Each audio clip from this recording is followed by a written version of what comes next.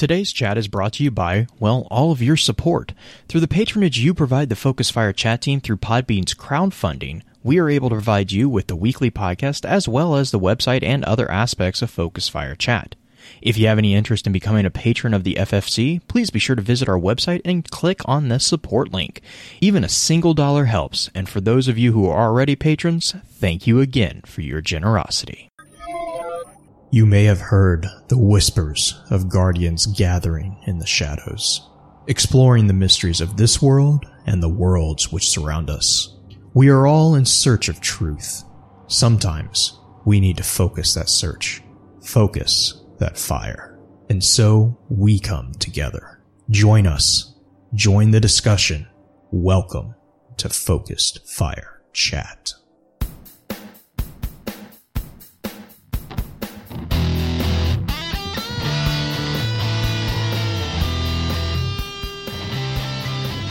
Welcome back for episode 167 of Focus Fire Chat, recorded live on May 10th over on twitch.tv/FocusFireChat. As always, want to give a big shout out to our live chat here with us tonight. Thank you so much for joining us once again.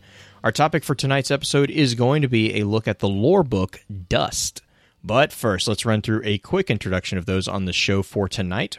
As always, this is your host, BlueGrew86.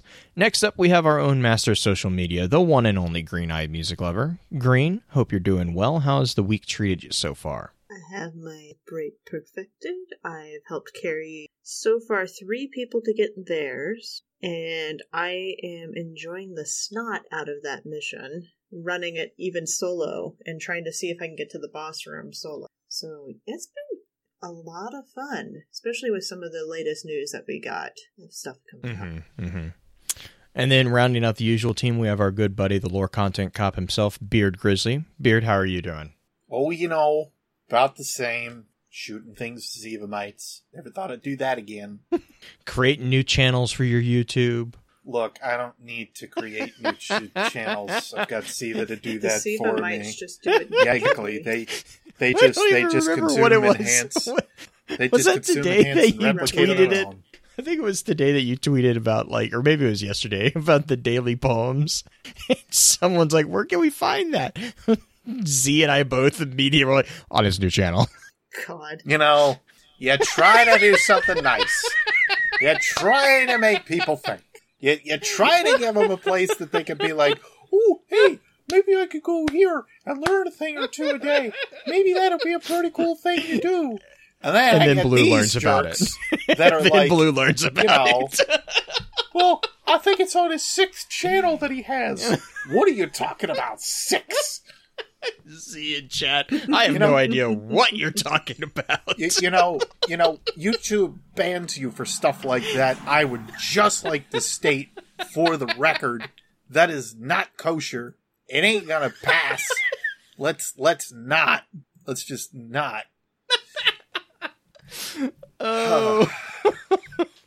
Otherwise, I got an episode written here in like an hour today, which was great. So I'll be posting that up on the 7th channel.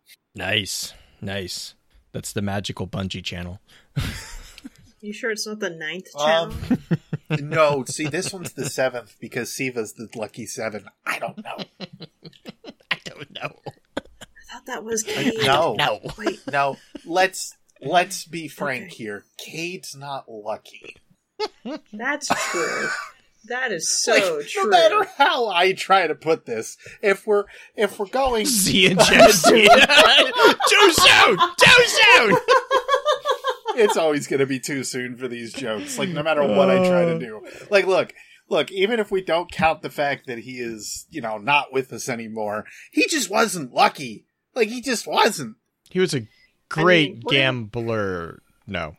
He wasn't. We're going to be talking about somebody who's not very lucky herself here. That's true. That's very true. Actually, luck has everything to do with tonight. Right. And speaking of that, for this episode, Green, I know you had a pretty good question for the community. Did you want to talk about what everyone kind of the general feedback for that one was?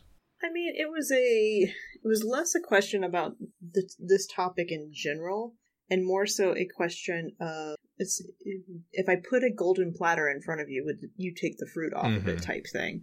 So the question I put for this week was, Lavinia in the book Dust makes a wish on an Ahamkara bone to know about the 9.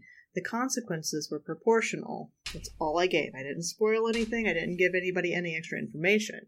I then asked, would you give up everything to find the answer to your biggest questions? It was a simple yes and no question. 38% said yes, which surprised me. 62% said nope and walked away. And there were a few people who were just like, yeah, give it to me type thing. When you wish upon a star, what was it? Little Rabbit was like, considering most of my questions would be inconsequential. He's like, yeah, I would totally do that. Trigger said, I already know the answers to my biggest questions. And if the question is about what happens in a movie/show, I'd wish that no one had the ability to speak of it until 2 to 3 weeks have passed. So in game, spoilers, obviously, on that. There were a few people who said that they don't think it would be a good idea, but most people who responded in like comments were just like, yeah, I don't see a problem with that type of thing. The things I would wish for or ask for wouldn't be that bad. So community was a little torn. People who had strong feelings seemed to feel it was okay. People who just kind of clicked on the poll and went past were definitely like, I don't want to get involved with that because those are powers that be that are probably a little bit more than I'm expecting. Can you guess which way I voted? Let's talk about gambling. I would bet you gambled and you said yes. Uh-huh. Why? What question was answered? Far too many, for one thing. Yeah. But that's my existential crisis to begin with. But yeah, just a ton of questions that would be kind of related to, I don't even think to myself, like, what kind of stuff I could do for, almost for humanity as a whole, and what I could do to try to fix some stuff, which, you know, whatever the consequences may be, I'm okay. I've always been one of those people where if it's going to benefit the greater good or the larger proportion. If several billion people could be benefited by my having a problem, yeah, I'll go with that. Okay. I can see that as being a good argument. The thing with Lavinia's situation, which I'm sure we're going to get into, is that very few actually benefited from her information. Or did they? God. So far. Yeah, really. Far. But Blue, what about you? How would you answer that? Would you? I wouldn't. I wouldn't. Not really for any, like, I mean, it's not because of, like, the whole, like, it's too dangerous, blah, blah, because I kind of have a firm belief in the fact that half the fun in existence is the search. It's to me, it's like, there's a lot of questions that, you know, I guess when you say my biggest question too, that means a lot of different things. And a lot of those questions that I would consider as my biggest questions, I don't know necessarily if there is an answer. And I think that's kind of part of the whole challenge, is that you kind of have to make your answer up for yourself on some of them. And so, and so, like, I mean, like, the common one is, you know, like, what are we here for? You know, whatever. That's not a question that something outside of yourself can really answer. And to kind of put that power in someone else's hands, I think, does a disservice to you as a person and as a co-creator of your own existence. So, I mean, and that's to me, that would be like the quote unquote big question that I have, is like, you know, the purpose and the point of what's going on and all this. It's not something that's black and white answer. It's not something that I would argue even really has a viable single answer. And I'm okay with that. Like, that's the other thing, is like, I know a lot of people have this idea of these big questions that hang over their heads, and you know, it's this, I don't know. I just think that there's more to it than just, you know, well, they did this or they did that. You know, I just don't think that's cut and dry, if you will. And yes, and also to go back to it, I think that half of the enjoyment of existence is the search. If you don't have a search, what are you doing? Like, I seriously asked that question. If you don't have a purpose of doing something, then why are you here? I mean, that's kind of... The beauty of having a question answered is that a lot of the times it opens up a new question, opens up a new door, new place to travel. Right. No, and that's an entirely accurate answer too. But the other thing to me is also the questions that I have. Like I said, the questions that I have in mind can't be answered by anybody but myself. And so in order for them, like if I were to ask those questions of a mystical genie creature, whatever we want to call it, they would put a definition on myself that it's a self-fulfilling prophecy in a way, if that makes sense. I don't know. It's a little bit of a cyclical thought process, but yeah, that's why my answer would be kind of firmly no. I mean, it would be nice, sure, but I don't think I would do it. Sounds good. I actually don't. It's a hard enough question where I don't even want to answer it myself, to be honest. Well, and that's just like, that's the I other am a curious that's person. the other be careful what you wish for type scenario too. But there are things that I'm like, if I could find the answers to different things, it would be great. It would be great to have that knowledge, because knowledge is power, and that's something that we're going to talk, I'm sure, here. But it's also, I've seen that power hurt people too. So it's like, okay, it's for me, if I was just purely doing it for my own benefit and the knowledge ends up, like Beard says, kind of just hurting me and no one else, great, I will take that. But if that knowledge ends up causing a lot more problems and I end up hurting a lot more people because of it, I would be not so happy about it. So it's just one of those dang if you do, dang if you don't type things. Lose out on it. But yeah, that's the question of the week. Yeah, and I think it's little thoughtful. Yeah, and I think it's an important question too, because like we've kind of been dancing around this topic with the last couple episodes, is like the nuances of how the game itself can kind of transcend into real life, right? Like how this kind of can push you. You could, if you allow it to, it can push you into kind of thinking about stuff in your own life and like stuff like what's going on in reality too. So I like those type of questions that kind of push the fourth wall to be a little bit more transparent. But I know everyone is looking forward to diving into this discussion, because this is a topic that I think it's safe to say that we've been kind of antsy to discuss. I've been waiting for a chance to chat about. So let's run through our standard intro notes and then we'll get right into it.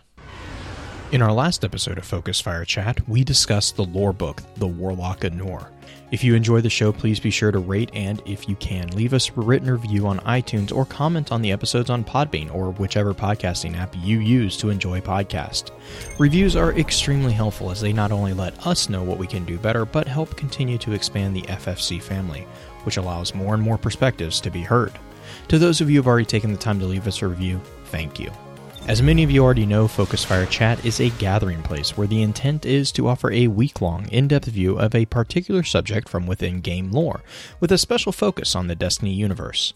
This chat begins every Tuesday morning and runs until the following Tuesday, with topics decided by the group via a poll that begins every Friday and ends on the Tuesday morning of the new chat. Every Friday at around 10 p.m. Central, we get together to stream a high-level summary of the previous week's chat for those who were unable to participate. If you are a fan of lore in all its various forms, please be sure to also check out thelorenetwork.com, where you can find a wide variety of some amazing content that covers a number of different titles and mediums. This will be the new home for the Focus Fire Chat episode note archives and articles going forward. Our next chat is going to be a discussion on the daily lives of Guardians. However, as always, please be sure to weigh in on the poll this weekend to let us know which topic you want to discuss after that. Links to that poll can be found on either Twitter @FocusFireChat or within our Discord server. Before we jump into the information and thoughts the community had about Dust, however, let's have a quick chat about this week's Lost Lore.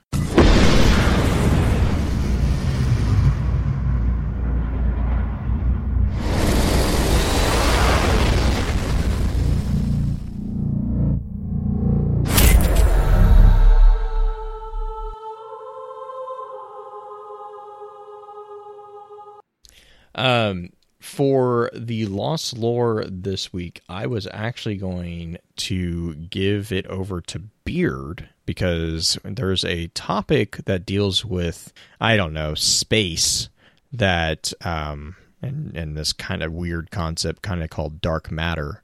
I didn't know if, Beard, you wanted to kind of, you're kind of our arguably residential expert on that one, or resident expert on that one, I guess. So I was just curious if you want. Well, right. Well, I mean, I guess even experts of this would be probably hesitant to refer to themselves as experts, because it's dark. I mean, so dark. What is dark matter? I guess before we really get into it, because I think that is a good starting point when we're talking dust, because it's very revealing about certain ephemeral creatures that there's a certain number of them that we'll talk about, and kind of integral to that description of them in themselves is also this idea of what dark matter really is. Well, here's the short version in scientific sense. We don't know. There is nothing actually listed in terms of like what dark matter is. You can read over what Star Trek equivalently would have called it. Like, there's matter and antimatter, and that would end up being the same kind of concept as dark matter, but it was something then equivocally different. So there were those pieces to kind of consider and look into. There was also then the way that we thought we could track it with some Higgs boson nonsense, and that never actually worked out or happened. We have no general knowledge of like what dark matter is, how it handles, etc. Unfortunately, there are plenty of discussions and ideas of what it could be, but unfortunately, a fair majority, there is nothing that can prescribe like it is exactly this. But yeah, nothing that says much on it, unfortunately. So if we were to go into kind of theoretical concept of it, and this is just my basic understanding of things that I've heard / read / seen, obviously pop culture and stuff like that, that whereas the matter that we have that makes up our material universe is a bad way of putting it is very porous, and dark matter is what is in between everything. That's kind of the way that I've had it explained to me, is that it's not the glue that holds everything together, it's everything that's between everything around you. So even the most dense of things has technically quote unquote dark matter there. It's the concept as well of like what we kind of call the void in Destiny as well, where it's considered like the space between the stars. That's where you end up having like the contentiousness of like what the void kind of is in Destiny and how we control it, because by all technicalities it is a matter within the universe. It is something that by all accounts we can also work with and kind of change or alter, or at least theoretically. Because even by the theoretical physics of it, we may be able to one day understand how it works, and then be able to kind of manipulate how it would go. I'll get to that in a second here too. But before you had brought that up, like dark matter is theoretically the thing that actually makes up more of our more space in our universe than anything else. Right. It's hypothetically about 80% or so. Right. Yeah, they're kind of figuring that it's somewhere around that or higher. There is nothing that ends up saying that it is a definite or finite number, of course, in that respect. Right. But that's the problem with it being more theoretical astrophysics or theoretical physics in general as a whole. But that being said, like the other piece that I had something else I wanted to. Oh, right. If we look at something like Dune. Dune deals with the ideas of like manipulation in space-time, because of how their warping would kind of work. For instance, if you look at Star Trek again, Star Trek does a warp drive idea where it's more what happens when matter and antimatter come together. Dune is actually about space manipulation. And when you start to understand the ideas of 80% or more of the known universe, how can you manipulate that matter just like we're manipulating something like a tree or water or the earth that we stand on? The theoretical idea is that it is just another form of matter that we have to kind of work with to understand a little better. So again, like Dune, I think is a fair example, or like the space folding example is a fair example because it gives you that alternate idea or level, of where we can kind of look at dark matter as a whole. In terms of like what the guys in Destiny have played with on it, they're still very unclear, but they're still going with it as something that is manipulative or able to be manipulated. Not manipulative necessarily, but I would argue that in Destiny, what we see is a function of both dark energy and what they're calling dark matter as well. Because dark energy gets into a completely different type of. It does. It does. But they're also very much sticking with the as the Lovecraft kids will say, they're very much sticking with the base ideas of the light and the dark being a very finite and seemingly defined idea. Right. And with dark matter, I think on the horizon more so, I think that's becoming more and more clear, at least from my perspective and the way I've started to see it. Mm-hmm. The largest thing that I think points back to it as well is like Callus, and how, well, granted, I'm skipping ahead pretty hard here, so I won't dig into that too far, but you already know what I mean. I don't know where that thread is going to go. And I don't know, like, what kind of manipulative ideas the energy of what the Nine can utilize antimatter or dark matter for. I don't know exactly where they're headed with that. I think that's what Season of Opulence is going to largely be about. Is actually how that dark matter is utilized, and largely what some additional answers, I think, to the Nine. But I think that's where we're kind of at in that regard. But yeah, dark matter itself, before I get too far down that tangent, I don't necessarily think that we have enough that we can unfortunately kind of go by. Again, there were some ideas on like tracking it with Higgs boson. There were a few ideas in tracking it with X-rays and such. But nothing has necessarily given us like a full taste into what it's about. Mm-hmm. In addition to that, should also mention this: we just had the black hole recently pegged out and showcased to us, right. or at least like the general painting behind it through the mathematical analysis. Right, she did it through a computer. Right. Was it AI that she developed, or was it a computer program that she developed? Mostly a computer program that put it into an image of some mm-hmm. kind, a very rough image. But that being said, like, that is not to my knowledge, one, of course, that's just a representation of what it should look like, and look like is a quote unquote at that point. It is not something that you can necessarily look at. Right. The reason I bring up the black hole, though, is because we've been trying to track them for years.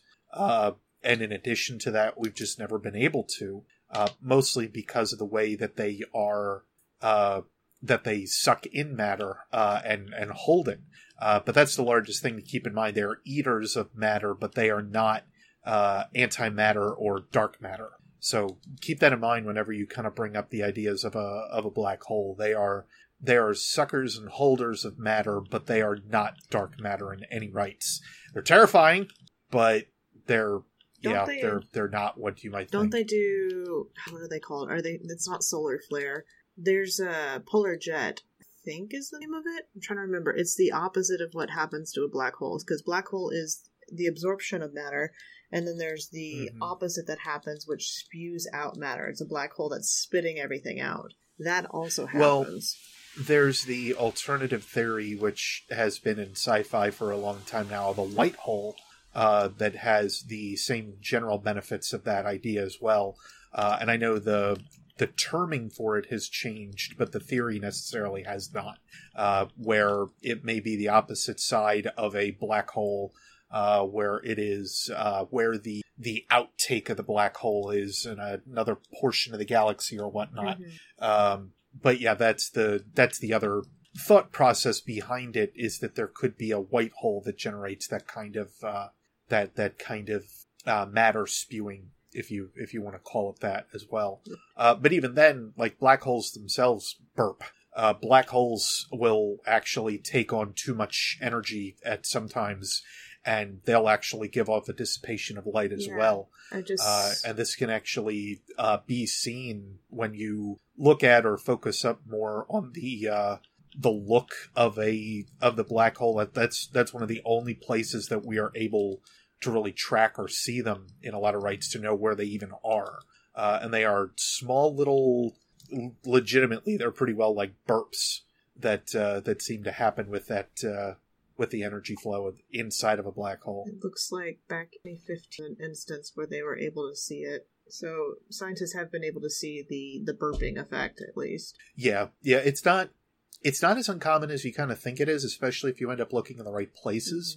Mm-hmm. One in particular, of course, it's always been a very good subject matter for us, since it's so close, is Alpha and Beta Centauri. Especially considering the gravitational effects that happened in that little system. Mm-hmm. And in addition to the fact that there is also Proxima Centauri, which is furthering to sound like it may be more of a picked up star, like it's not native to the system of Alpha and Beta. But with that being a binary star system, or turning into a trinary star system, or close to a cluster like it, the question has always been like how another star would end up handling one being so close. Mm-hmm. We've got front row tickets to see that, basically. They're a mere 30,000 light years away from us. I jokingly say a mere 30,000. That is, in essence, one of the biggest things that I've liked about some of the research that comes out of there, is just the fact that we have... that we can kind of observe and notice how a black hole can kind of act, because Beta Centauri is actually eating Alpha Centauri, to kind of stop dancing around the bush here a little bit. And with them eating, or with Beta eating Alpha, we can actually see how a black hole in a lot of rights can actually manage, or how they handle. So it's a really weird experience to kind of see it happen. Watching the data sequences are also kind of cool, because you'll see how eventually, like, Beta Centauri, if it hasn't already, will effectively eat Alpha Centauri entirely. If you want any understanding of cosmic logic or sword logic, like, there it is. The cosmos doesn't give an absolute about what's happening with a star.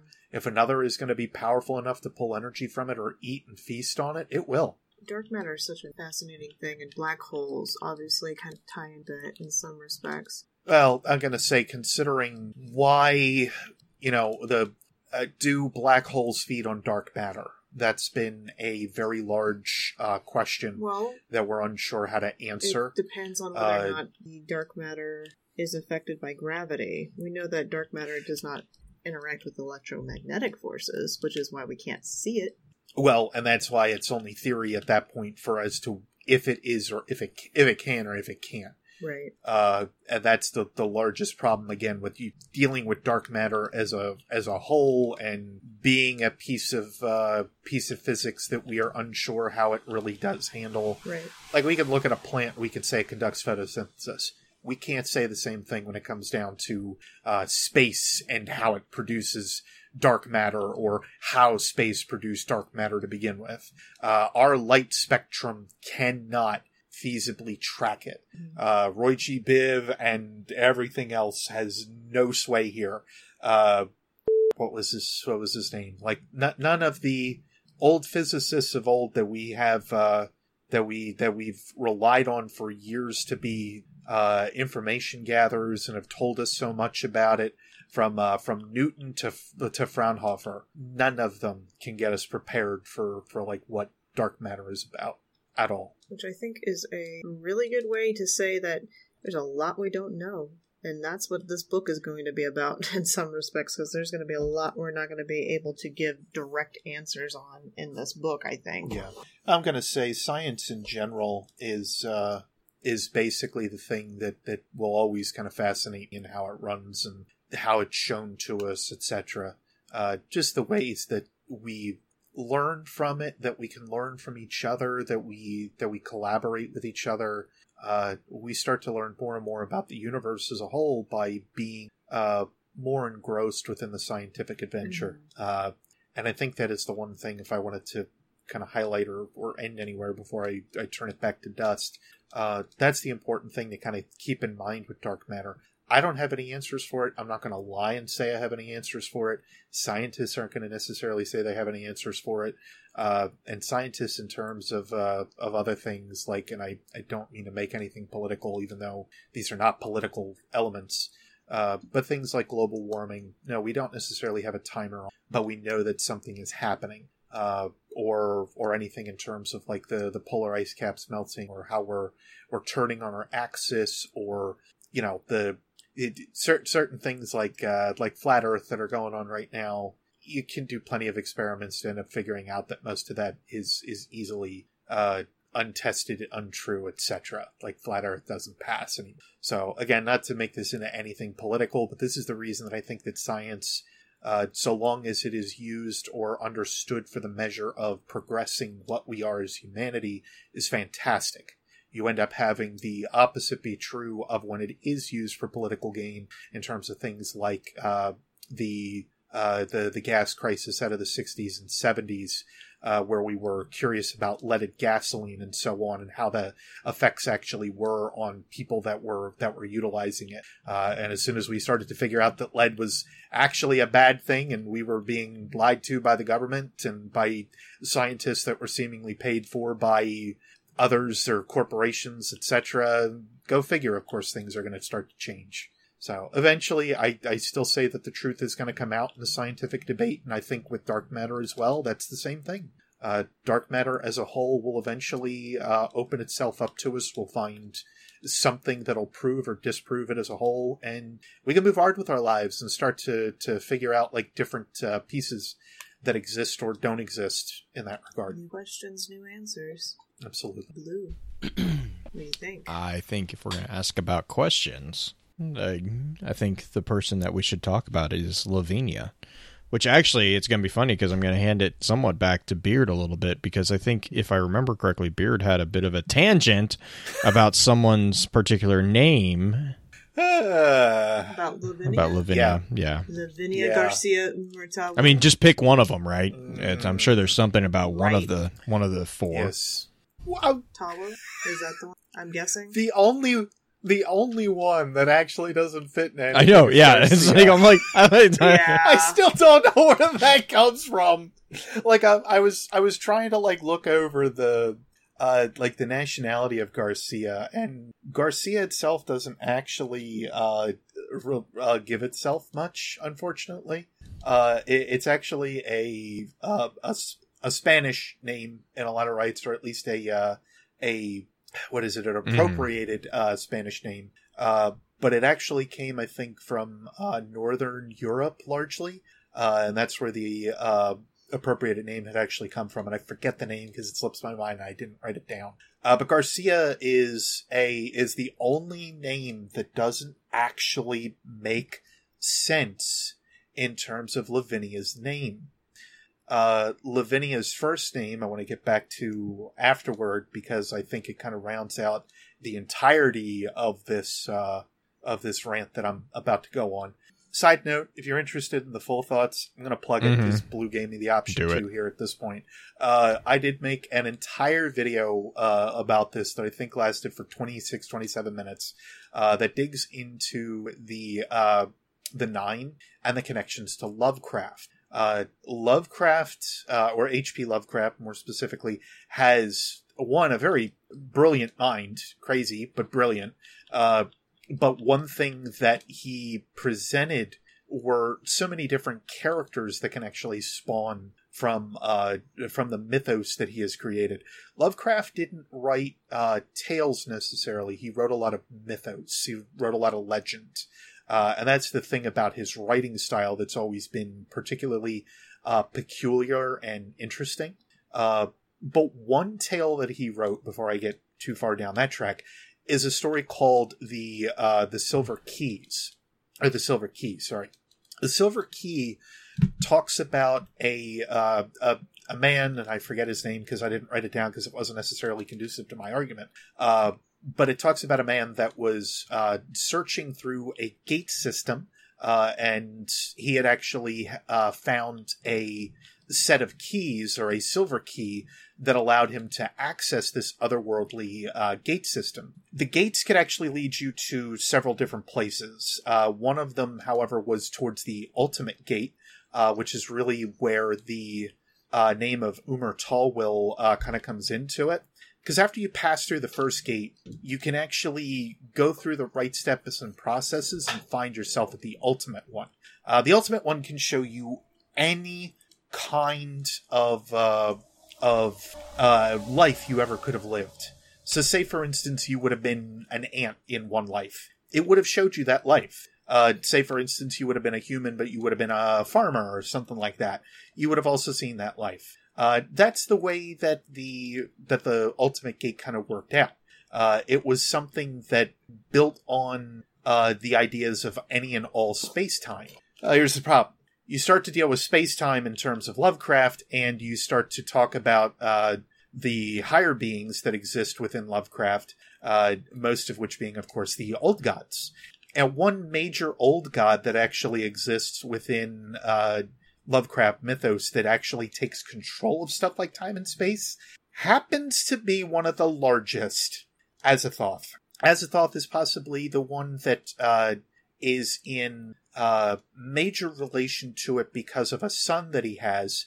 The son is Yog-Sothoth. Yog-Sothoth as a character is extremely important to remember for even later, but when you end up seeing that that Yog-Sothoth is the one that is in place of time and space, or has control over time and space, that's where things start to get very interesting, especially when you again tie it back to these gates that exist, which we're going to get into in Dust because it's very important. And if you don't already understand the idea behind these gate networks and whatnot in Dust, then you're missing out. Don't worry, we'll fill you in. The biggest piece, however, with Yog-Sothoth is that he ended up having, or Yog-Sothoth is the son or split fission, not really son, but the fission of another being that manifested in Azathoth's family tree, and that is the Nameless Mist. Well, the Nameless Mist also broke into Azathoth, goodness, again, my name's confused now.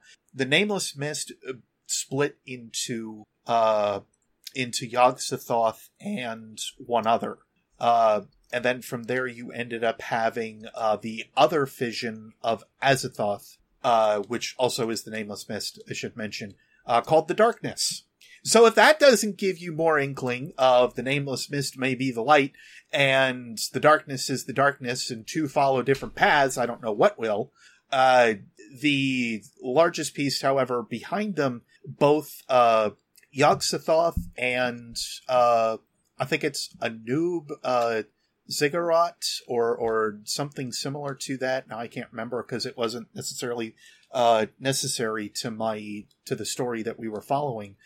They had sired some children within Lovecraft's mythos, but it's not the important one. Yog-Sothoth had another child, or actually two others, because of a certain witch that had actually summoned Yog-Sothoth into mortal form. This is something that was actually done with use of the Necronomicon, or an unfinished one, which this person's father had an unfinished one of. This person's entire purpose to being seemed like she was fostered and meant to be born to summon Yog-Sothoth or summon the old gods. This person's name is, and there are two pronunciations for the last name, and I went with one that I felt was better, Lavinia Watelli. So, I have now introduced you to Umar Tallwell, who is the protector of the Ultimate Gate, who you meet after you go through one of these gates and use a silver key for. And I have also told you about Lavinia Watelli. You've got Lavinia's full name in Destiny.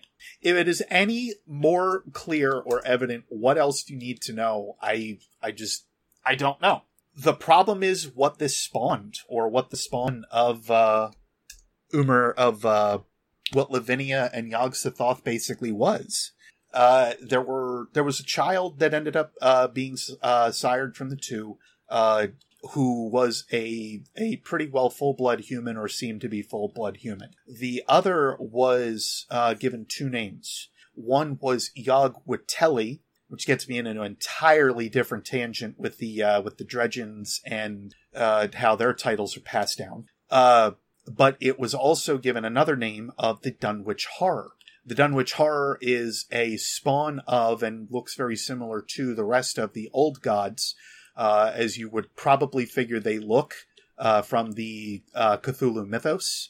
And per that reasoning, Yog-Watelli was actually there as a means to bring the old gods back into our realm. This is also the same storyline that goes along with things like Cthulhu. Cthulhu actually fits on this mythos almost completely and utterly. So keep that in mind when we start to deal with anything Yog-Sothoth or similar to it. You're dealing with Cthulhu mythos like left and right.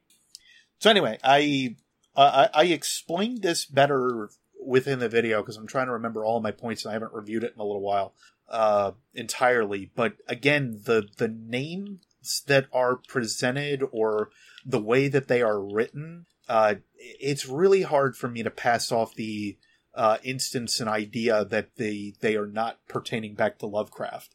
I should make one spare mention. The name of Umar Tallwell can also be related back to Arabic and Hebrew, which is largely what the Awoken naming scheme is based off of.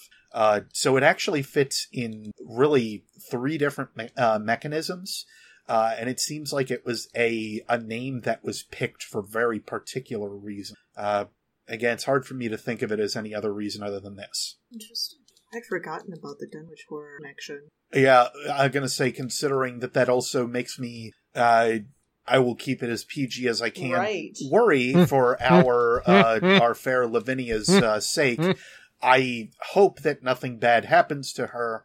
You don't want to give however, birth to Yog-Sothoth, well, I mean, and behind whatever? door 3 of the witch's identity. Yeah, really.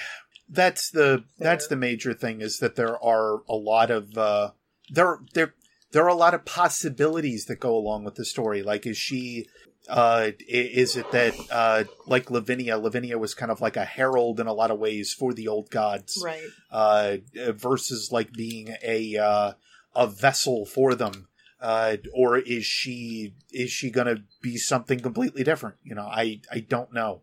Is this the so that's we're where hear of her at all? Yeah, I'm gonna say it very well could be that like we never see or hear anything about Lavinia at all. We never go into those realms, which, don't get me started on Cocytus. That's a completely and utterly different realm to start talking about. Mm-hmm.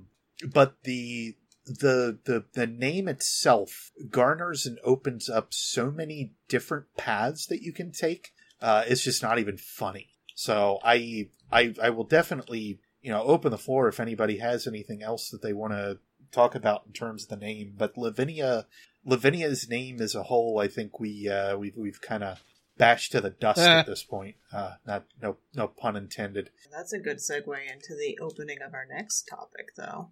Uh-oh. Blue, what's the importance of the container? Oh my god. You want to... So it's my turn to go off on a tangent. Yep, here we go. We are just going to go... It's going to be a long evening, folks, because this book is a thing. Well, so what... I guess real quick to back up, the importance of the it seems like a tangent, but it wasn't a tangent. What Beard just went off on is Lavinia Garcia Umartewal is the predominant. It's pretty much the narrator for this entire book, right?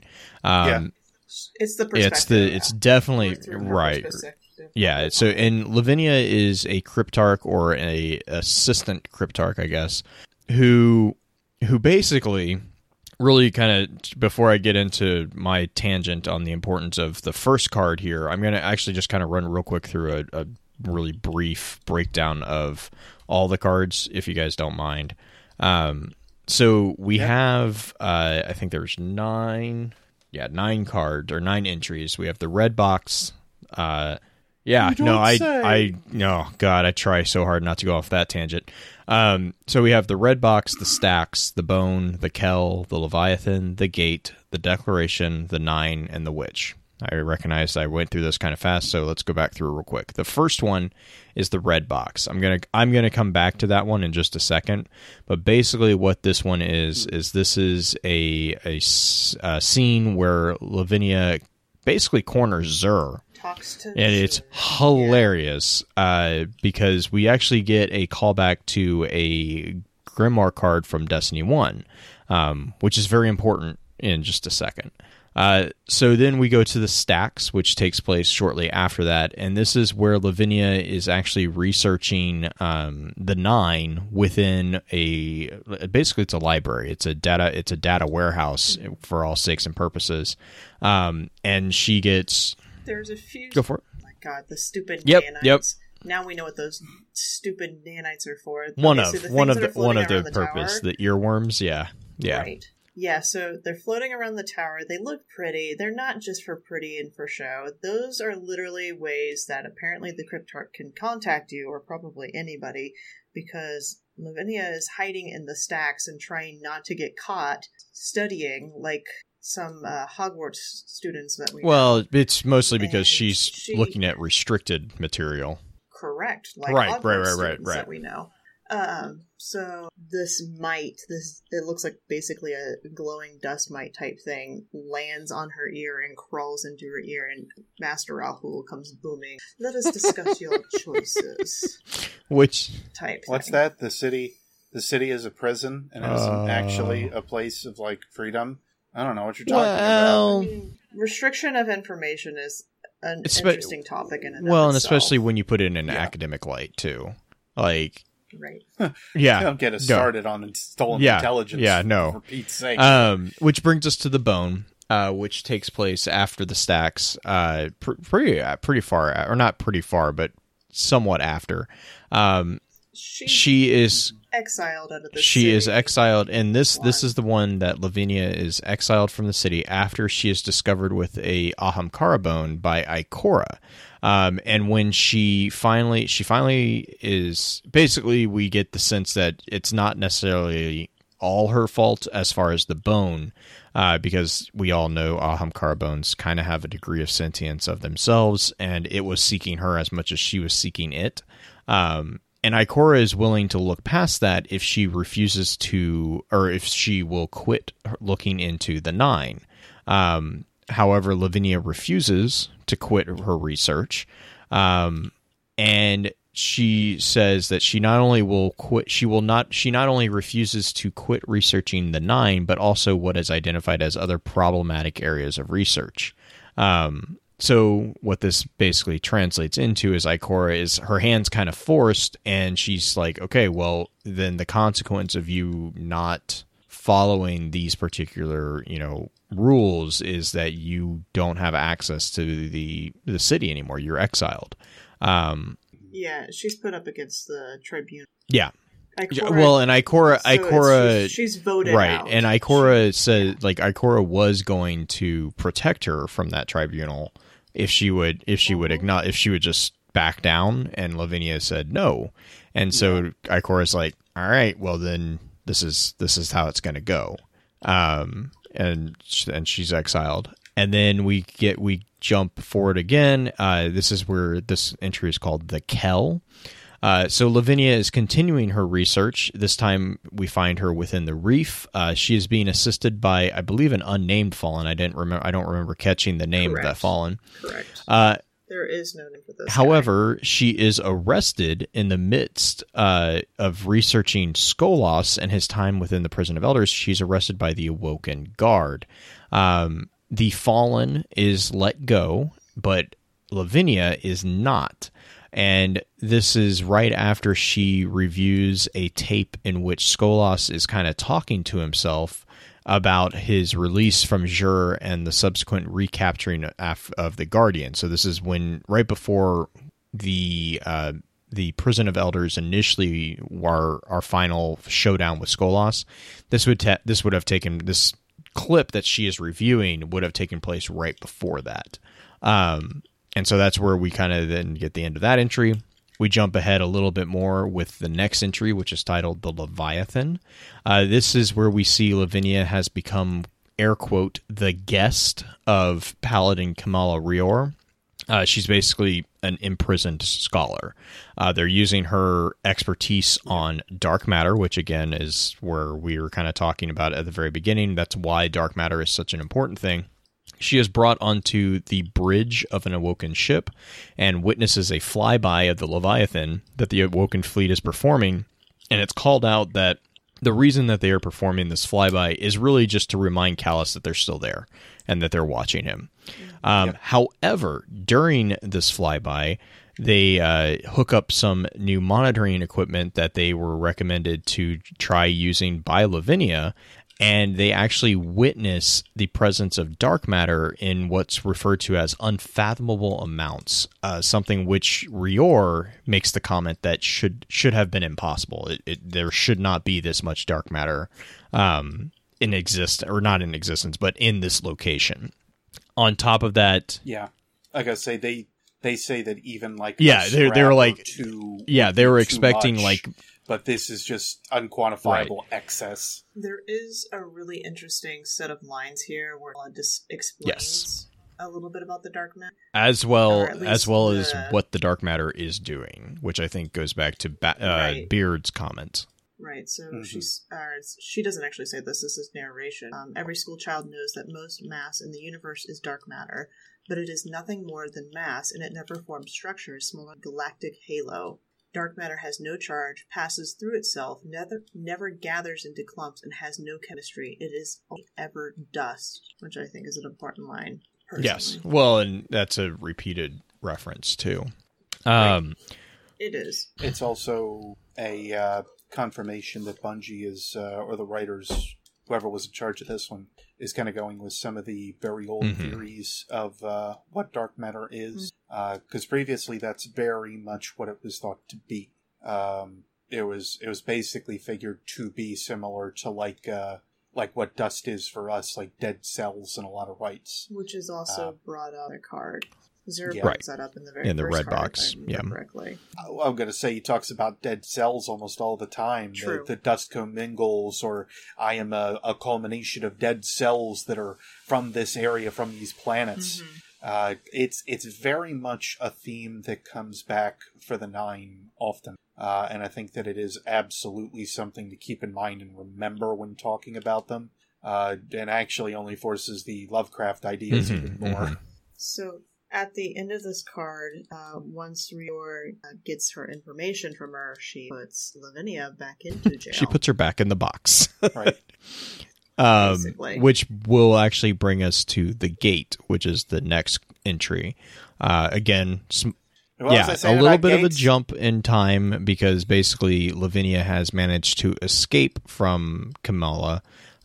Either we don't know how, but she has, on top of that, she has commissioned a Corsair to take her to Cocytus, and basically this is an illegal trip, and this illegal trip is interrupted by Kamala, and the Corsair bails because it's like, look, your money's great, but not that great, and so they take. Why'd you pay up Yeah. front? She paid up front, and the Corsair's like, see ya! Like, it's, like, there's, yeah. So they take off, and but rather than being captured once again, Lavinia decides to jump into the portal of the Cocytus Gates and tries to make her escape. This is where we get another reference to her being Lucky Lavinia, because these are the gates that we don't know anything about. We know that this is where the tar creatures come from, and so we don't know what's on the other side. Yep. So she jumps into the gate, and that brings us to the Declaration. The Declaration is actually one of the entries, or the only entry in this particular book, that it is unclear who is being dictated to or who is being narrated from. We don't know if this card is, or this entry is being spoken to Lavinia, or if this is just a piece of conversation that is overheard. We don't know on that one. But this is when we finally see the 9 speak in this particular book. So the 9 speak at last within the Declaration. That brings us to the next entry, which is the 9. And this is where Lavinia comes to comprehend the 9 and a large part of the reasoning behind their involvement with not just the system and the physical realm, but humanity in particular. This card is very important in explaining the entire mystery of A113, Cocytus, the whole shebang. Like it actually comes out and kind of explains a lot of what's kind of going on, and kind of actually goes back to the red box, and we'll kind of bring that back in real quick here in a second. And then the final entry is the Witch, which we've kind of mentioned a couple times. Lavinia hears the call of Nasia, but then is stolen by a figure known as the Witch, which she recognizes as a figure from her birth. But the question then is this actually a person? Is this the same witch that deemed her as Lucky Lavinia, or is this a different person? And this is where a lot of people have jumped on the bandwagon of saying, "Oh, it's the witch. It's Savathun." I hesitate. Well, because that's Savathun's title. She takes the mother form. Well, and her title is Queen Witch and stuff like that. But I mean, like, it's one of those things where it's like, I think that's a little bit too on the nose. Not that it's necessarily wrong, but there's a lot of different opportunities here for different interpretations for that particular identity. But yeah, so that's really a really rough summary of the book as a whole. Oh, there's so many little spin foils and things that we look throughout the book. I mean, especially with the idea of the witch too, like Techian witch. That's another. That's another one. Yeah, and then in like chat's talking it right now about dual, because the bone T set, and I'm gonna say it could be an Ahamkara, because we saw somebody that or an Ahamkara that was using it previously. Well, that's not be another Awoken. That's a great hunt, because there's another Awoken. I'm gonna say that's the what Queen. I was saying with the I'm gonna say that's where I was saying with the Techians. It could be one of them. It could be Mara. There's several. I mean, it's listed as the old lady, and she doesn't describe her as anything but an old lady. So in my mind, unless Savathun is very good at morphing, I don't think Dual and Karu can morph at all. Well, we don't know, because Savathun is able to disguise herself and her bishops, because that's how they infiltrated. Was it the Harmony, I believe? Yes. So I mean, we do know that Savathun has the capability of metamorphosis. That would mean Zava has been around at least as Lavinia's lifetime, if that is indeed what is going on here. Right. Well, but I mean, it kind of falls back on something else I've talked about that John hates me for. Actually, the other way around, because I hate John for it, but that's fine. Carrying on. I'm not going to go down this thread. I'm not bringing him up ever again. No. Stop it. None of this. You brought it up. I don't know why I said anything. You brought it up. I don't even know why. Yeah, well, you know what? It's relevant. Kind of. So, anyways, I mean, we don't even know what relevancy he even has at this point. By the way, for those that care to know, Nezrek really just don't know anything about him at this point. No, we're still assuming it's a him at this point. Exactly. It states it as he, doesn't mean it's Nezrek is the embodiment of all theories. According to John. At this point, no, that's according to John. John was like, I wrote him to be the annoying thing much. that's just in the peripheral. Oh, yeah, really? I didn't realize John wrote yeah, him.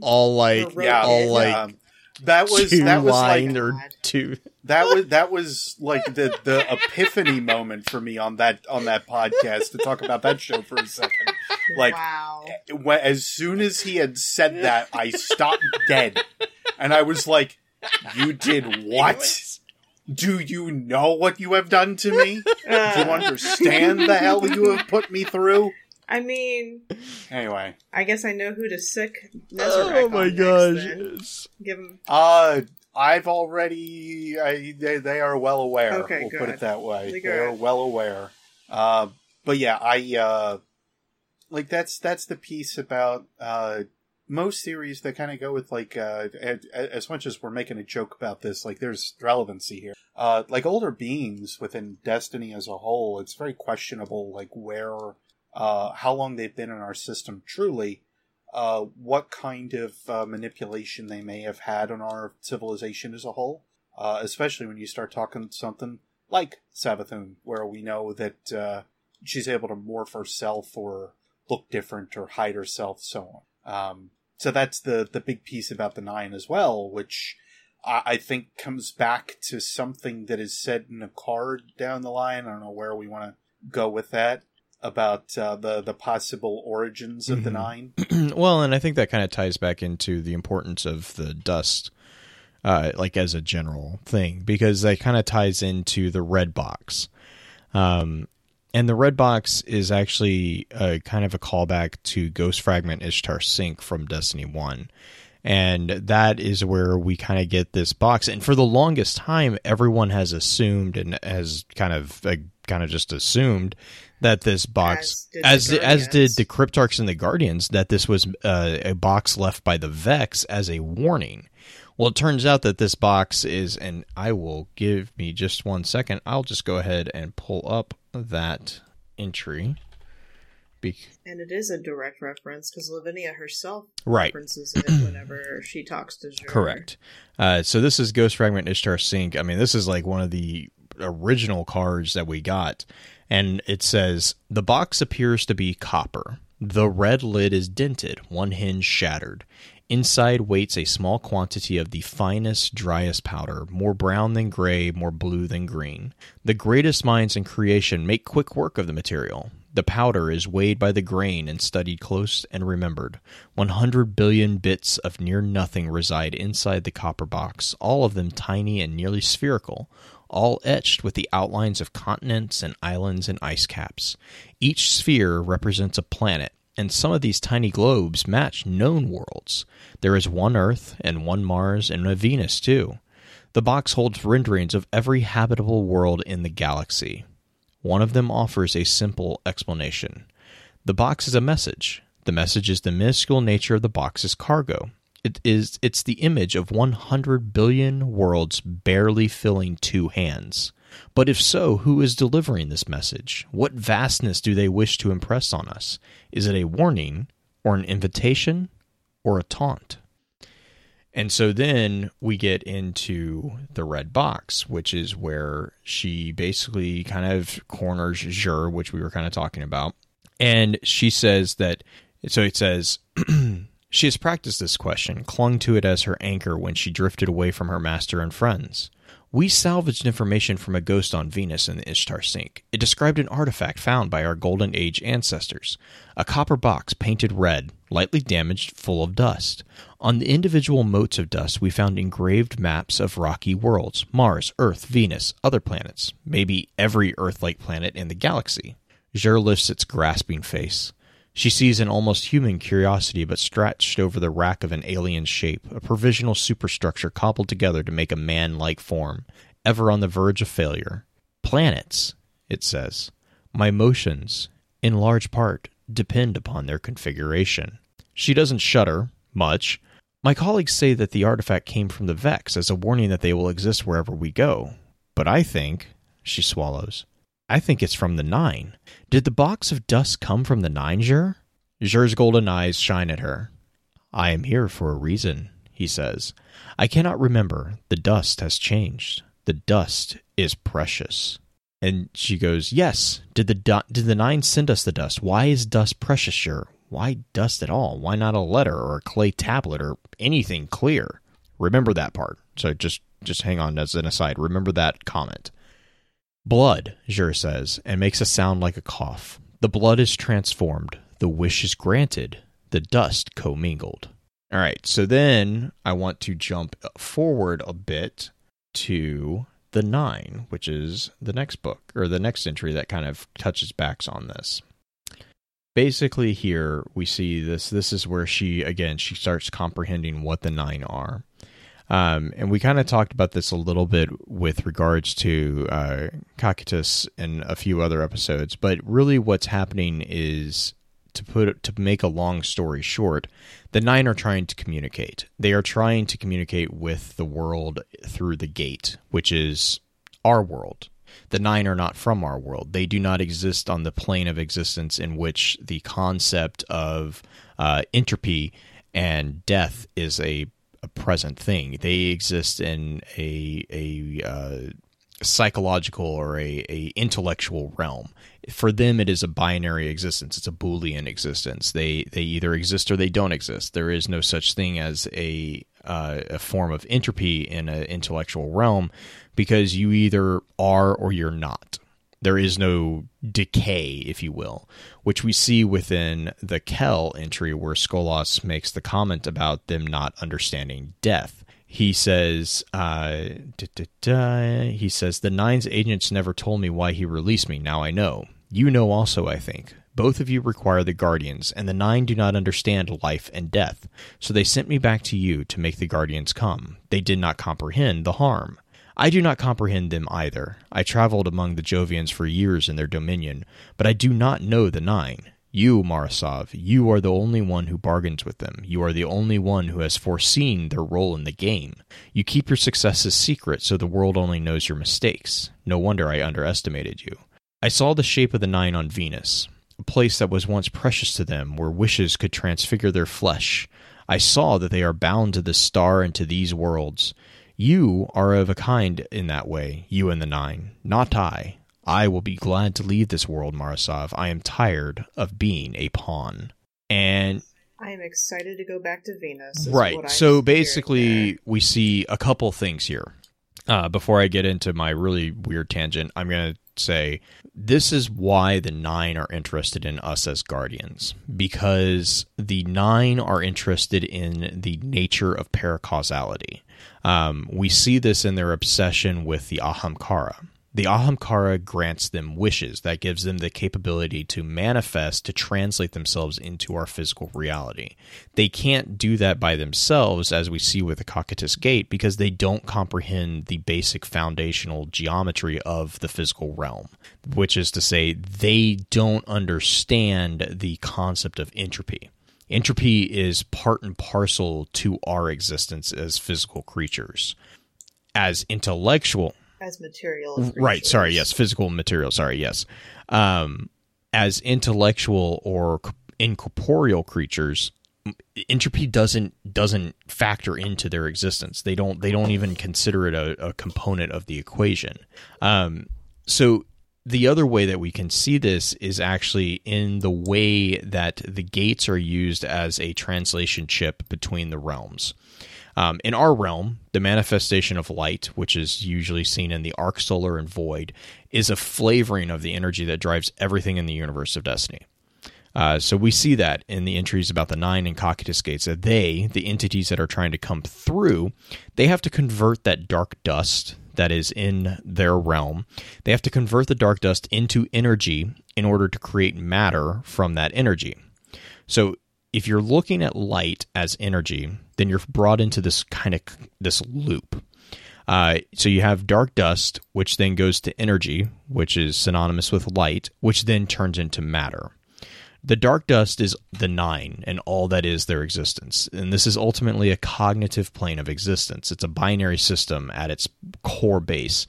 And due to the lack of thought, again, being able to experience the concept of entropy, they can conceive of this, but it doesn't exist in their world. Energy is another term for light. So this is the translation bridge between the form and matter within Destiny. The easy way to kind of look at this is the dark dust formulates the cognitive basis. If you are familiar with Aristotle's philosophy of there's a concept in Aristotelian thought called hylomorphism. And basically what that is doing is that it's saying that it's the form and the I just blanked on it. The form and the thing. It's a form of something, it's the thought of something, and then it's the actual thing. Dark dust is the form, and then matter is the actual thing. So you can have a common example is picture in your head a chair. Okay, that chair has no material presence. Like that chair doesn't exist anywhere but in your head. As that stands, that is the form of chair, right? However, when you look at the chair that you're sitting in, that's the physical manifestation of that form. So sometimes it's different, sometimes it's not. Sometimes it's the same thing. It's and that's a really rough shot explanation of that kind of concept. That goes into Plato's cave, doesn't it? Yeah, a little bit. Plato's cave is more about awareness of knowledge, and it's a social commentary. But yeah, it's perception. Right. Perception. Right. It kind of ties into it. This is more talking about the existential, the existence really of the universe. You have the cognitive. It kind of ties into the trifecta or the triumvirate of the Aristotelian model with the nous and you have your mind, you have your body, and then you have the spirit. Those interact with each other. The consciousness, the nous, the mind directs the body, which is powered by the spirit. There's a very, very big coordination that goes on between those three. You also see it in psychology with the ideas of like the id, the ego, and the superego, and Freud, for example. Jung will have similar concepts with his archetypes. There's a lot of different branches of psychophilosophy that tie into that concept. It's a very, very popular concept within a lot of base philosophy paradigms. But the thing is that what we see through the Cocytus is that Cocytus is the infusion of energy into this form, and this is where you see like the tar tube, which is just like this weird thing, but like that creature that they created, they were trying to communicate with us, and that is ultimately what the box of dust is saying.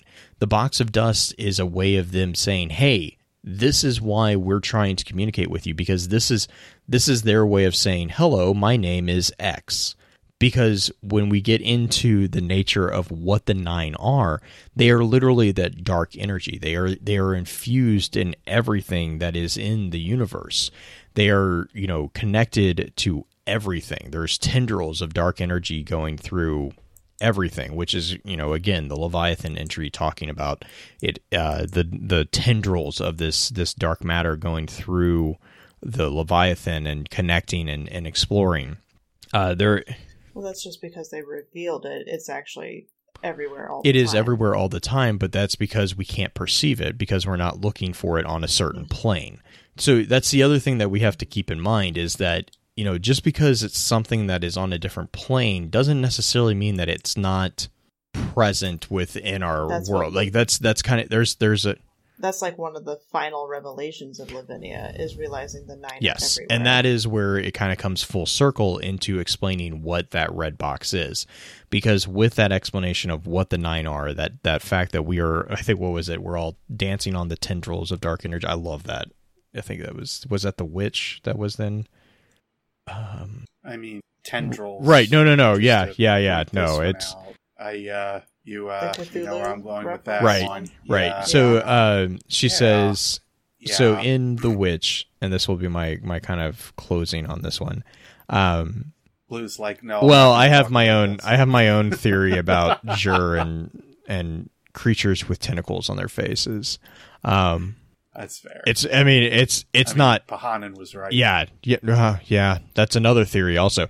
Oh God, I forgot about him. I didn't forget about him. You can't forget about him. Oh, He my gives the God. best. He gives the I'm best just- advice when you walk into a room. Look up. Oh my God. So from The Witch. Sorry, that's how I survive horror games. Is you always look up. That's it's never right. Whatever. Yeah. So from The Witch, Not she wrong. says, because there are factions among the Nine, one faction sent Jur and Orin to study Guardians in the Light, to seek the secret of effect without cause, and to protect the source of that secret, the last source, now that the Ahamkara are gone. Those 5 played at alchemy with the Cocytus Gates, turning dark dust into energy and into matter.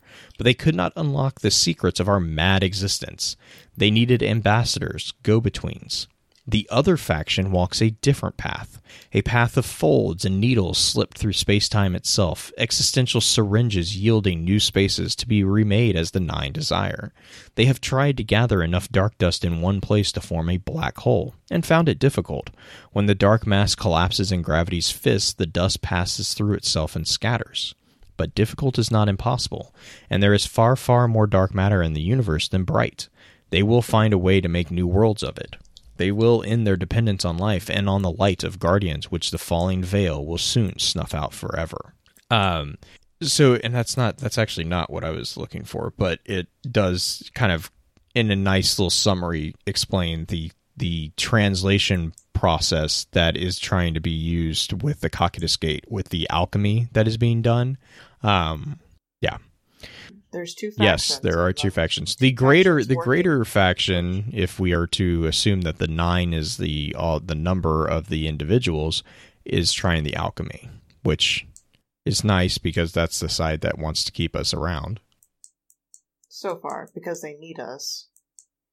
They're using us, Blue. They're using us. Oh yeah. Just as Mara uses us. Everyone's using us. So, oh yeah. I mean, we are pretty special. There's so many different... I mean, Dredge and Yor says we are, right? Oh gosh. I'm sorry. I keep getting, all over the place because that's how my brain I works know. on this. But you know what? Right now You it's... know what? I haven't been given reason to say that I'm wrong. That's the thing. It's okay. Isn't that what John said? It's all about the theories. Yes. So here's, and I can't remember where I got this, where this quote comes from, and Green, you might remember. Excuse me, I'm going to read this real quick. This is the explanation of the 9. I think this is from Dust. They were already ancient when the first human beings named themselves. Their flesh was older than stars, the dark dust wind that blows through the galaxy, pinched by the gravity of Sol and its planets, drawn into their cores and exhaled again. These were the 9. They dwelt in mass indifference, unborn primordial gods. There was no force among them except gravity, no structure except the distribution of mass. Their hearts were in the cores of worlds, but their farthest streams faded out into the turn of the galaxy. They were the fountains of Aklis the night before chaos. But life rose on the worlds at the heart of the 9, tiny, complicated motions of ecosystems and metabolisms and computations. That life left mass shadows in the wind of the 9, plucking at them like harp strings. From these trembles of structure, the 9 learned to seed enormous resonating waves through thoughts vaster than worlds. So the 9 awoke. And in time they understood that they were as fragile as they were mighty. For if the life that seeded their thoughts ever passed away, they too would vanish. They are within everyone, every system, every living and moving thing. Trillions and petillions of slim, dark matter tentacles plunge through all our bodies, drinking up the complexity of our lives and thoughts. We are all pinched silhouettes impaled on the twitchings of infinitely long spider legs. That indeed is from... It is... Texas. What was that, Beard? I think you I don't had know. something in your throat for a second. Say that again, a little clearer. I think I did. I had a small outbreak there. I couldn't help myself. Man. Yeah, this entry, Anyway. I love this entry because this is right after Lavinia she jumps through the gate and she's in that side. She's on their side. Yep. And she understands finally. She becomes part of it in some respects. What's even creepier, which I don't think we read this because I think it's the next thing that pops up, is there's a familiar face that she doesn't actually see, but calls to her. Orin tries to get her to come out, which happens in the Witch card. Orin's trying to get her to come with her because it's not safe on that side, which is totally fair because it's not Lavinia's natural Well, side. that and this then is the Lavinia this is the realm of primordial gods, Cthulhu. Sorry, I had something No, stuck in you're my good. throat as well. I feel like my contagion is contagious. You're so... I God. feel like there is something that is spreading. Is outbreaking? I'm not quite sure here. I feel like there's a reason that certain things happen the way that they do. Anyway, No, you're good. I'm gonna get hit real fast if I end up keeping this You're up. good. Like Green is gonna see me at Guardian Con and be like, "Hey, remember that one podcast?" I'll be like, "Which one? Which one? We had many." It is your 0 hour. Anyway, yeah, I'm fully right there with you on that one, Blue. In addition, something I actually wanted to call out as well before we get too far on it. The biggest thing about the whole, they are kind of a part of a possible part of our old solar system and whatnot. How both Skolas and Lavinia seem to come to that same same conclusion in the Kel entry. Mm-hmm. Is kind of interesting to me, considering like how long had they actually been here?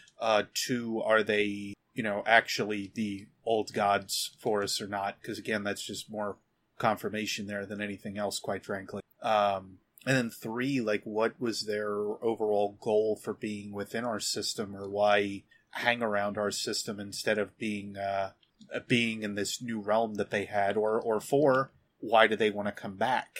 What changed so much that their civilization needs to now understand life in the way that it either possibly used to, or in the stuff that it had created, which is going a little far, I know.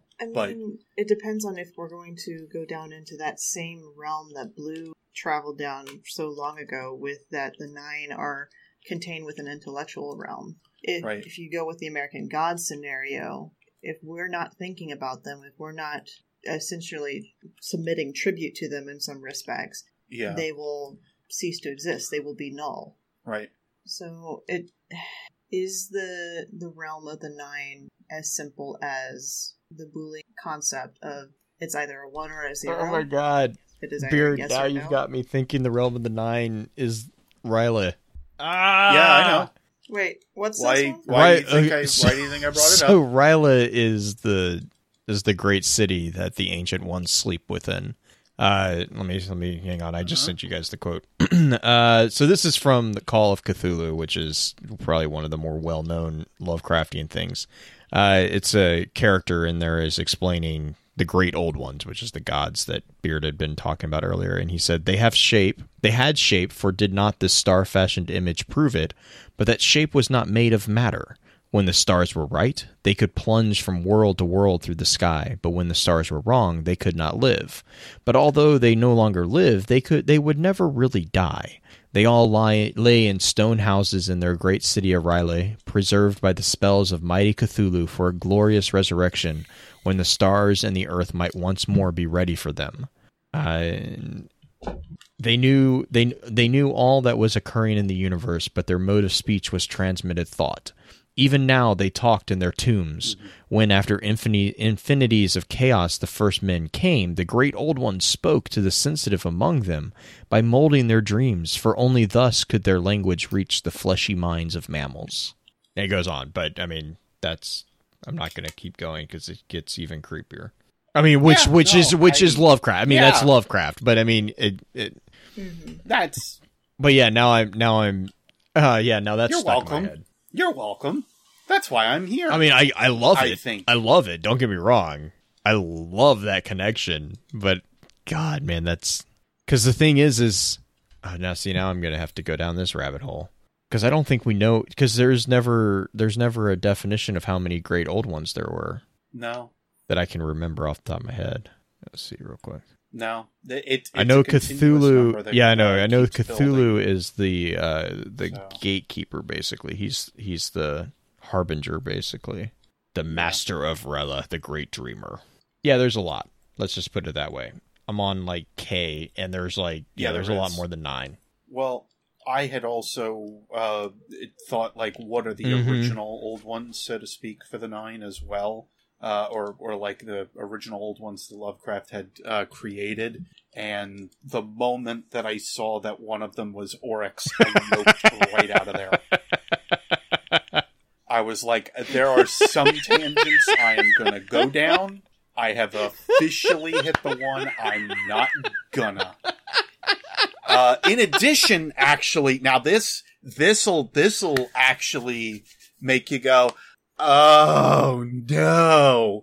Within Lovecraft's mythos, Oryx was said to appear in a flash of white and purple pillared light. Go back and read the Leviathan. Again, if it's done for any reason, it is for like connecting material, and the difficult, or like at least for right. And the difficult thing but... with Lovecraft, just for devil's advocacy here, is that Lovecraft, in and of himself, wrote like one of his great old ones is Poseidon. So there's also. You're also dealing with someone who wrote mythos that was intended to fit the bill for anything as well. So, some connections we might be there is the full potential that we are stretching on some of those connections. Though there's a lot of alignment. The problem is with the original old ones, when you take Oryx away, you're left with 9. Oh yeah, Veru in chats. Yeah, he was saying that's why he mentioned the Necronomicon was equal to the Tablets of Ruin. Necronomicon, right? Yeah, there's considering I saw that Seth was the one that had actually created Dust as well, which makes total sense. It's like he's a fan of Lovecraft or something. But yeah, if you take, I just find it funny. You take away Oryx, you get 9 left over from the originals. There are just so many little tangents that you can kind of go down with the way that all of this is kind of crafted up, and no pun intended again. But like the way that Lovecraft seems to have such a grip on this story, all the way back to like how the Hive kind of were as well. It's to me obvious that, granted, we look at Seth as well with the Books of Sorrow and whatnot, too. Obviously, he's got an affinity for some of it. It makes sense why. Like, it makes total sense. Green, what do you think? What do you mean? I think I broke through. I'm like, now I'm on a tangent of reading all about the great old ones. Because, right. Here's just funny thing is, like, they have a giraffe-like reptilian one. It's just I'm like, do. Oh my god, I love Lovecraft. Oh yeah. There is a reason it took me so long to, like, make that video as a whole, because you can get down this tangent for hours of finding all, like, it's about 150 to 200 years worth that we're looking at here of stuff that has been built on the mythos of H.P. Lovecraft. And to break down most of that into even a couple hour podcast is really hard to do. Well, there used to be an actual Lovecraft podcast where it was basically they would do the storytelling. Right, yeah. They would tell each of the stories. Now I want to go listen to it again. Yeah, and there are still a couple that are... Yeah, there are a couple that are out there, and they are fascinating to listen to. Don't listen to them while you're trying to sleep. Just saying. Tried that once. Not a good idea. I mean, you can say that. I can get away with it because I'm a freak like that. Well, But, you know. Oh my. Oh my. Oh. Yeah, now I'm reading about the progeny of Cthulhu. That's Yeah, a dangerous. That's a dangerous totally, loop. Yeah, Tangent. this entire thing is dangerous. Here's my Don't even try 2 to make cents. it seem like My one 2 is more cents than on another. Lovecraft is when you decide to go down the rabbit hole that is Lovecraft, get ready for some really weird stuff. And that's fully meaning like mature content. Like there is a lot of not just dark, but it's not for young eyes. Let's just put it that way. I mean, Call of let me just Cthulhu preface is the it like introduction, this, and it has to- stuff in it that's like, wait, what? Yeah, you can feel free to bleep this out, but crap, yo. All right, Green. I don't know where we're supposed to go with that.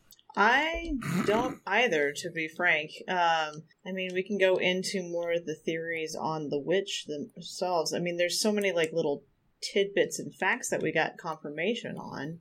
I'm gonna say, don't put me in charge of this because I'm just gonna give you more Lovecraft. To be quite frank, like this entire book it's so hard for me to see it and not think Lovecraft the whole time. Right.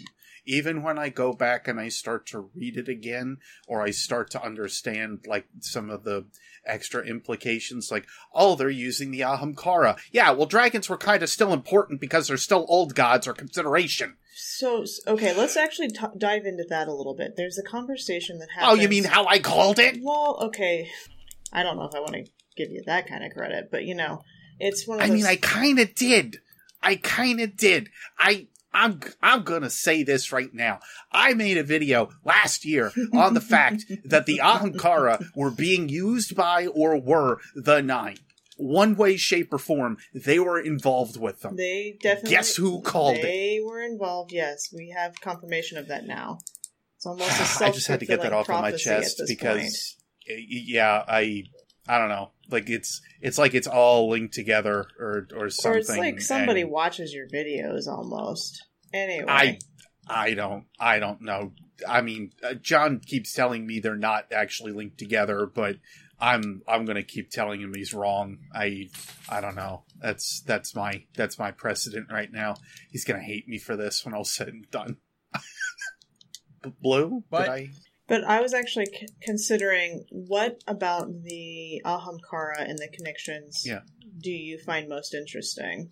Well, the fact that they were, still utilizing them for the main reasons for, like, the wishes and whatnot. Well, okay, here's something... It also... Sorry. No worries. I just wanted to point out that a lot of the things that happen to Lavinia, we're automatically assuming it's because of the bone, and that there's a supposed wish that happened, but we actually have there was no actual confirmation of that actually happening, per se. It was... Oh, yeah. A lot of this could have just happened because she just is really not that lucky. And she self-manifested. She manifested all these problems herself. So it's... To say that it is absolutely an Ahamkara doing it is interesting, or is it a self-fulfilling prophecy? He's left it open, the writer has. Well, and that's where I think the idea of, like, some got heated with me because I was saying, oh, the Ahamkara are the Nine. I was like, no. There are possibilities that exist that the Ahamkara may be the Nine because of the realistic or possible integration of the Ahamkara and the Nine. Mm-hmm. But it's more so that it may be a partnership because of that integration, not necessarily because they are the Ahamkara or similar. Well, they need that's the Nine. Or the Nine need the Ahamkara. Reverse that. Right. And that's where we also end up having the other pieces about, like, oh, we should have stopped them from the slaughter and everything, which we continue to kind of think back on as the the Ahamkara, the Great Ahamkara Hunt. Mm-hmm. How that has kind of changed for us a little bit. How it very well can still be the Ahamkara that were affected by it.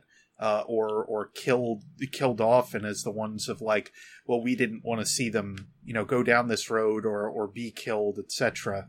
Meanwhile, the Nine did necessarily nothing to stop it because they couldn't. They were over on another side of everything, and they just had to basically watch their children, so to speak, die. And in another consideration to this, like if they used Ahamkara's bodies to infect or infest or otherwise, the Nine were using the Ahamkara's bodies to get over to our side, that would be another reason for them to utilize it.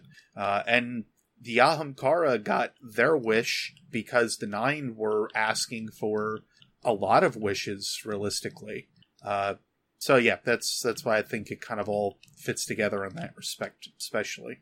So if we connected those two, what about connecting the Hive to the Nine? We have the whole thing with Oryx.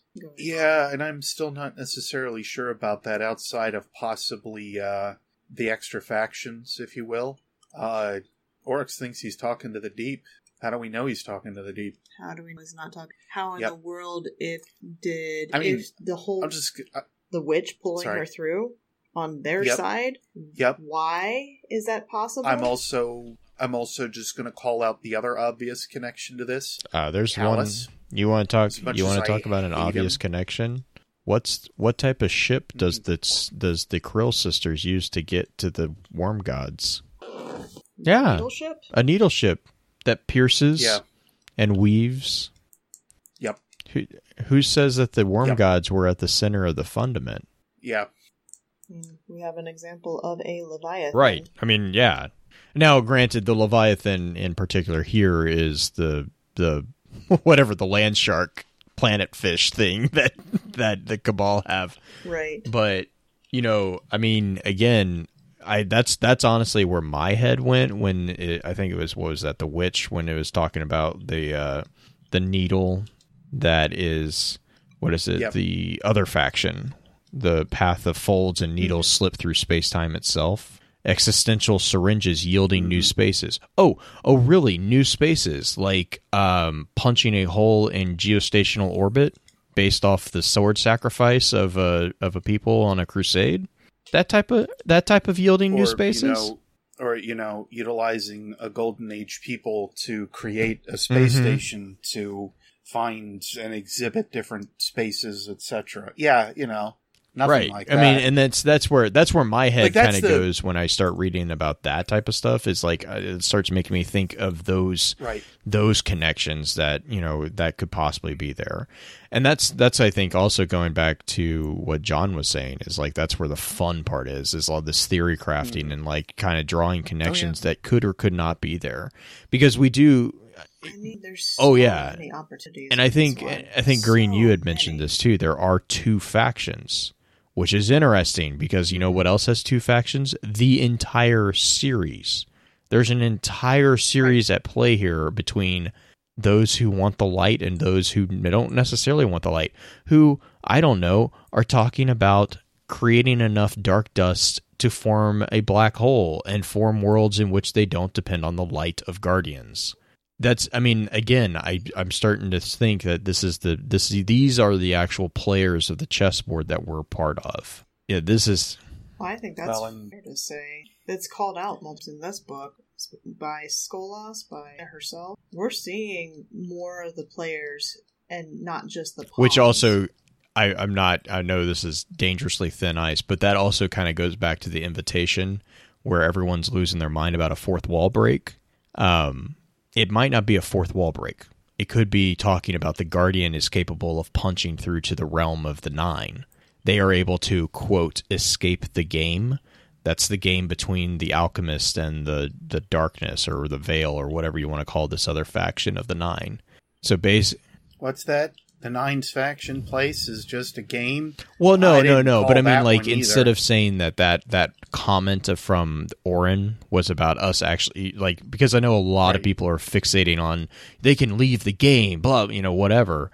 I mean, if you shift that goes along with right, yeah, shift perspectives, like paracausality in general. Exactly. And this also explains some of the Ahamkara comments about talking about, the other and the breaking of the fourth wall that a lot of times have been kind of assumed there. It's like, if you view it as a game between the two factions of the Nine, kind of your very classical God and the devil playing chess, thing. If you view it as that, what they're saying is that Ahamkara playing poker, right? Or yeah. But what you're saying is that a particular piece of the board is able to actually step off the board and be not removed from the board. It's actually able to transcend. Man, the that board. sure would make Settlers of Catan a lot easier. Holy, let's not get into that. That's like the one game that drives me freaking crazy right now.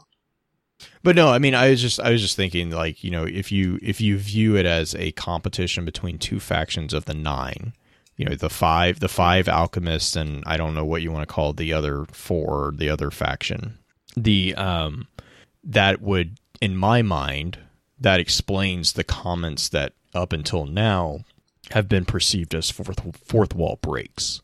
They're not fourth wall breaks as much as they are stating that we can transcend our in Destiny, that current reality, we can transcend into the reality of the realm of the Nine, which is the cognitive plane upon which these two forces are competing. Well, and look back at the ones that are also saying it because they are generally either with the Nine, are the Nine, or are Ahamkara.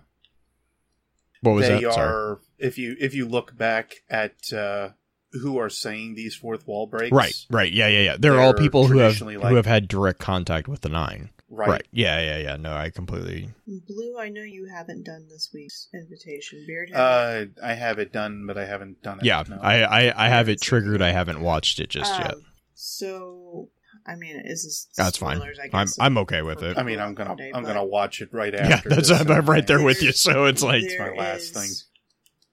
So the emissary shows up, and Orin and Drifter have a tiny bit of a conversation, whatever you're going to call it at this point. This is after Orin's already transformed. And she mentions the fact that he's been giving visions, and she pulls up images of the ships this week. And so these visions that we see that happen with a few characters are obviously things that are given by the Nine, or at least the Nine know that they are happening. Whether or not they're actually giving, I think we could say that they are. I'm pretty sure we could say that what they are. Be point blank on it. With Lavinia, she doesn't have that per se, as far as if she doesn't have the visions. I'm curious if it's one faction that is working and pushing Lavinia around versus the faction that's working with Drifter, because one's group is using visions to communicate not only with Drifter, but with also us. And this whole thing, every time we go and do an invitation and we're seeing a vision, what's going on with Lavinia? Why doesn't it have the same pattern? Right. If that's their mode of communication. Well, that's the other thing, too, that makes me wonder with the one that split off and risked it all for Gaul to got punished. Invade the city as well, and how they were punished. It makes me wonder, like, we talk about how the Nine there seemingly are 9 of them, but I'm still wondering if there isn't truth to the idea of it being an organization rather than it is a sort of like Organization 13, if we want to go down the Kingdom Hearts route here. Oh my goodness! Yeah, let's not go that route. Yeah, okay, that's another dangerous. All right, one. But it's a semi idea in terms of like how the paths would be as a slight operative to that. Like Organization 13 has a couple of varying degrees in terms of like how things are handled or thought of. The major thing though is that it seems like there are several different means to an end that are within Organization 13, and I'm wondering if it isn't something similar to that with the 9, even if they're only stating that there are two products of thought that exist within. I just wonder how true that is effectively. Mm-hmm. This is definitely the episode of... It is a slight episode about the Book of Dust, It is mostly an episode of all the stinking tangents that Dust created. Yeah. And us being able to actually dive into it. Do you guys want to do shout-outs? Do you guys have any final thoughts, comments on Dust, other than I really encourage people to go read it multiple times for themselves? I have an announcement about Dust. I actually started recording that today. So as far as lore audio supplements, that is one of the books that is in the works. I recorded all of the narrator stuff today with some possible openings for voice acting stuff for other people to help with. So that is in progress for the listening to that. So if you just want to not just hear about our thoughts on the book, if you haven't read it and want to actually hear it, that is something that is coming up hopefully soon. Mm-hmm. Sorry. Yeah. So we will have that put up as soon as it gets out. Do you guys want to do shoutouts? Shoutouts to spider legs and creepy descriptions. So Trevor. God, no, but that certainly fits, I guess. God. No, shout out to the team who made that mission, because it is one of my favorite missions to play right now. I love just going in there and trying to speedrun it by myself, as well as going with a team. That's my shout out for this week, is to the group that created the Outbreak Perfected. Going to get it right once at least this time. That is weird. I gotta mimic it, honestly, and I say it more because I want to tell them do more of it, and not necessarily like, you don't.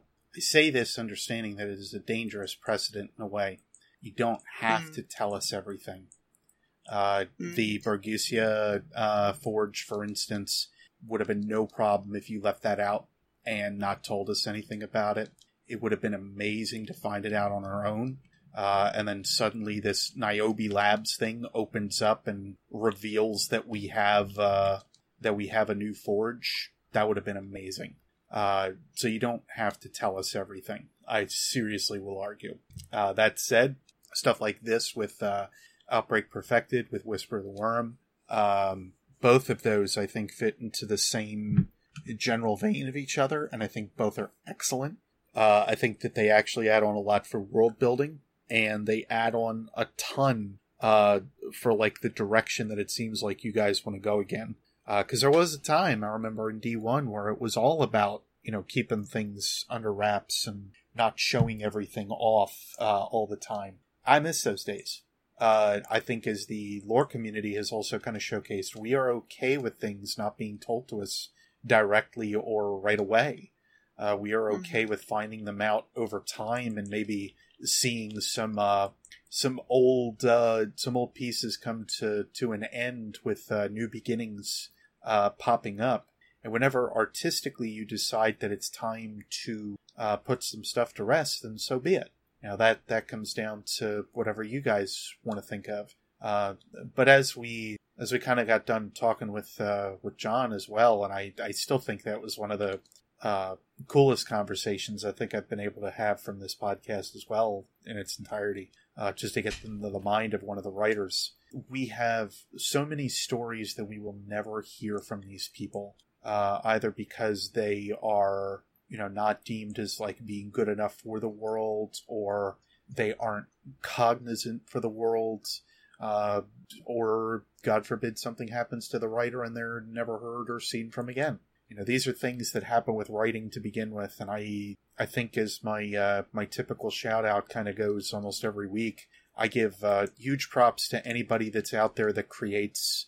Over the last month, I have been fighting the ideas, as I know a lot of creatives tend to, of I'm not good enough or I never will be good enough, stuff like that.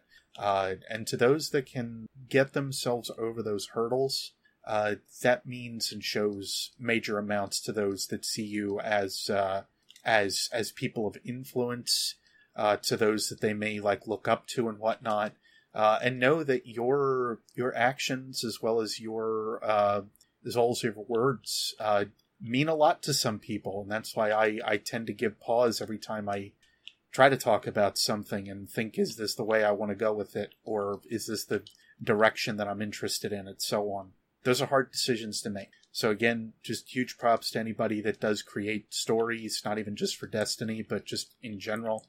Thank you to the live team for giving us an excellent little story quest that we have to play through here again for the week. I'm just hoping to see more of it with Opulence, especially when we start to see a larger space like what the Leviathan is. The Leviathan has so many little hidden nooks and crannies. And I can only imagine the many that we probably will never get a chance to look into, just like we will with some of the stories that I'm sure you guys would love to present to us.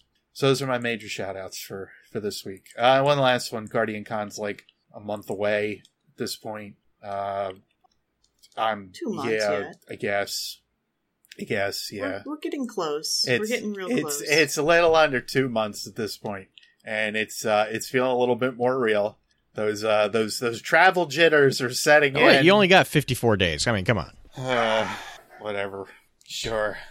Okay. Anyway, my throat is thrashed because of voicing a video before this and then immediately jumping onto the podcast. You guys will hear that video, I hope, on Sunday, which means it'll probably be out by the time that this goes time travel, on YouTube go! And whatnot. Yeah, time travel. But you guys can hear why my voice is pretty thrashed at this point, if you feel like it later on. But that said, thank you guys for the last month as well, for giving me the time of day and whatnot, as I've said a couple of times here lately. I very much appreciate it, because I know I was gone for a rather long time, and I'm happy to be back with making content full-time again, or semi-full-time, I guess you could say. As often as I can. There, we'll put it that way. There you go. But, by the way, the music for that mission, if you normally play with, like, your own music playing, for the turn that off and put on game music for the Outbreak Perfected mission. Okay. It's really freaking cool. I would put it... It's different than Whisper, but I think it's on the same level as far as how neat that music is. Is and it how synthwave? Yeah, it also helps really direct the mood of what you're going through. Yeah, I of course, when it comes to recording, I try to keep the music off. I pretty well have to, especially when all of a sudden, oh my god, I actually got the thing done, and I can turn my music back on, and then I completely forget to turn my music back off for the subsequent 50 recordings that I do. That never happened. Don't ask. All the time. All the time. Every time. Seriously? Anyway, I don't need those memories at all. Okay, yeah, I'll give that a listen. Cool. Yeah, it's really nice. All right, guys. Well, you guys have a great week, and we will see you next week. Bye. Bye-bye. With that, we'll begin to wrap the chat up. Thank you again to those over on Twitch for coming to spend your evening with us. If you'd like to join us for the live streaming of the episodes, please be sure to give us a follow over on twitch.tv/focusedfirechat. Links to all our episode archives can also be found at www.focusedfirechat.com. Please be sure to email us at focusedfirechat@gmail.com with any comments or questions for our team concerning the podcast, and let us know how we're doing by giving us some feedback and a rating over on iTunes as well. Also, be sure to check out all the amazing work being featured over on thelorenetwork.com. So until next time, focus your fire, and may your light shine bright.